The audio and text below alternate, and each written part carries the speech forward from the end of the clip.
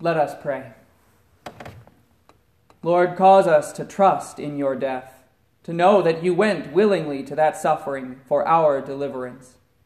Give us the victory you won, the life, the forgiveness, the salvation, and the promise in your name. Amen.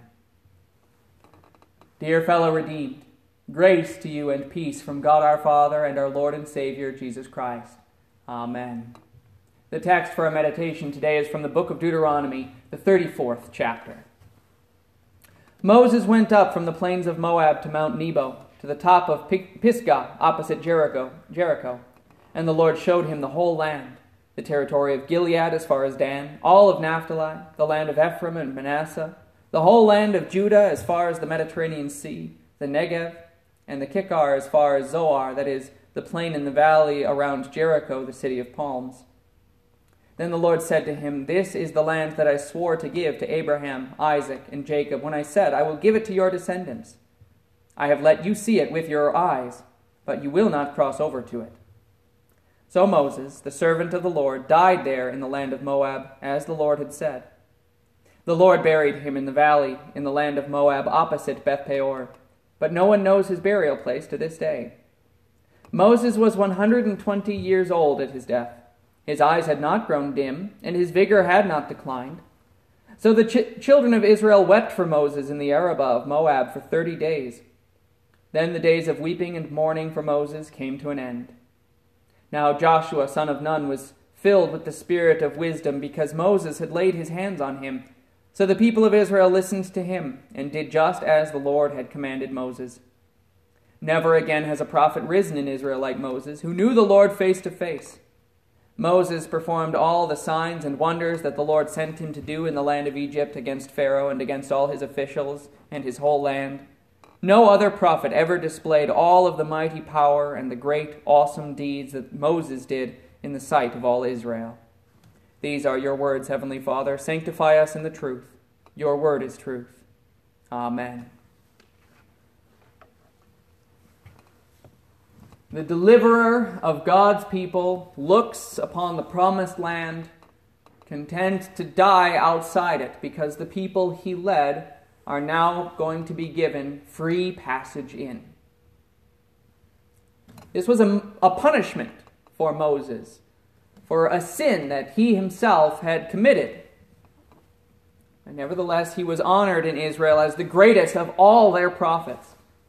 God himself gave the utmost care to his body, burying him with respect. The Lord loved this prophet. One greater than this Moses, though, has arisen. He too climbed atop a mount, carrying not his own sin, but that of the world. He looked down from the peak on all that the Lord had placed in his hand. All those who grieved him by their sin, all those whom he loved, whom he forgave, knowing that by his bitter pain and death, innocent and holy, they would pass into the promised land. Although he was most loved of God, the one in whom he was well pleased, his father forsook him, poured the cup of his wrath upon him. The faithful prophet was punished not by men or any earthly government, but by the Almighty. He was only 33 years old and had led his followers for 3 years, although truth be told, he had been diligently leading them for millennia since creation's first flash of light. Only a few wept for him, and he was buried with as much care as could be mustered in haste in a rich man's tomb. It was hoped by his enemies that none would be able to break into his grave, and so to prevent any from finding him, a stone was sealed over the entrance and a guard posted. Those who loved him could not mourn him, but only cowered alone, afraid for their lives.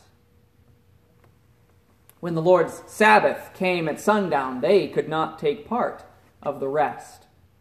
for fear. But the Lord did rest, asleep in his tomb, his spirit reposing in the hands of his Father, happy and content, for his work was finished. He had completed the task 4,000 years in the making, and now his human flesh could sleep until he would wake on the third day to proclaim this beautiful, wonderful news that the trial was over, the battle won, the journey completed. The promised land lay before his people, and now, because he had bought them, every day would be a Sabbath, destroying all fear and granting perfect rest. They passed through the waters with him. They ate the heavenly food and drank the heavenly drink that was his flesh and blood. His good news gave them faith and joy, that even when things were dark, the light of life was still theirs. It's still yours. The deliverer died on the cross, happy that those whom he loved were by his substitution given life. Amen. Glory be to the Father, and to the Son, and to the Holy Ghost, as it was in the beginning, is now, and ever shall be, forevermore. Amen. At this time, once again, in our normal services, we would collect our offerings, so I encourage you once again, if you have the ability at home to send offerings in, you can put those in your regular offering envelopes and put those in a larger envelope and mail those to us. Or if you're more comfortable, you can drop them off at church while I'll be here. We'll put those away for you.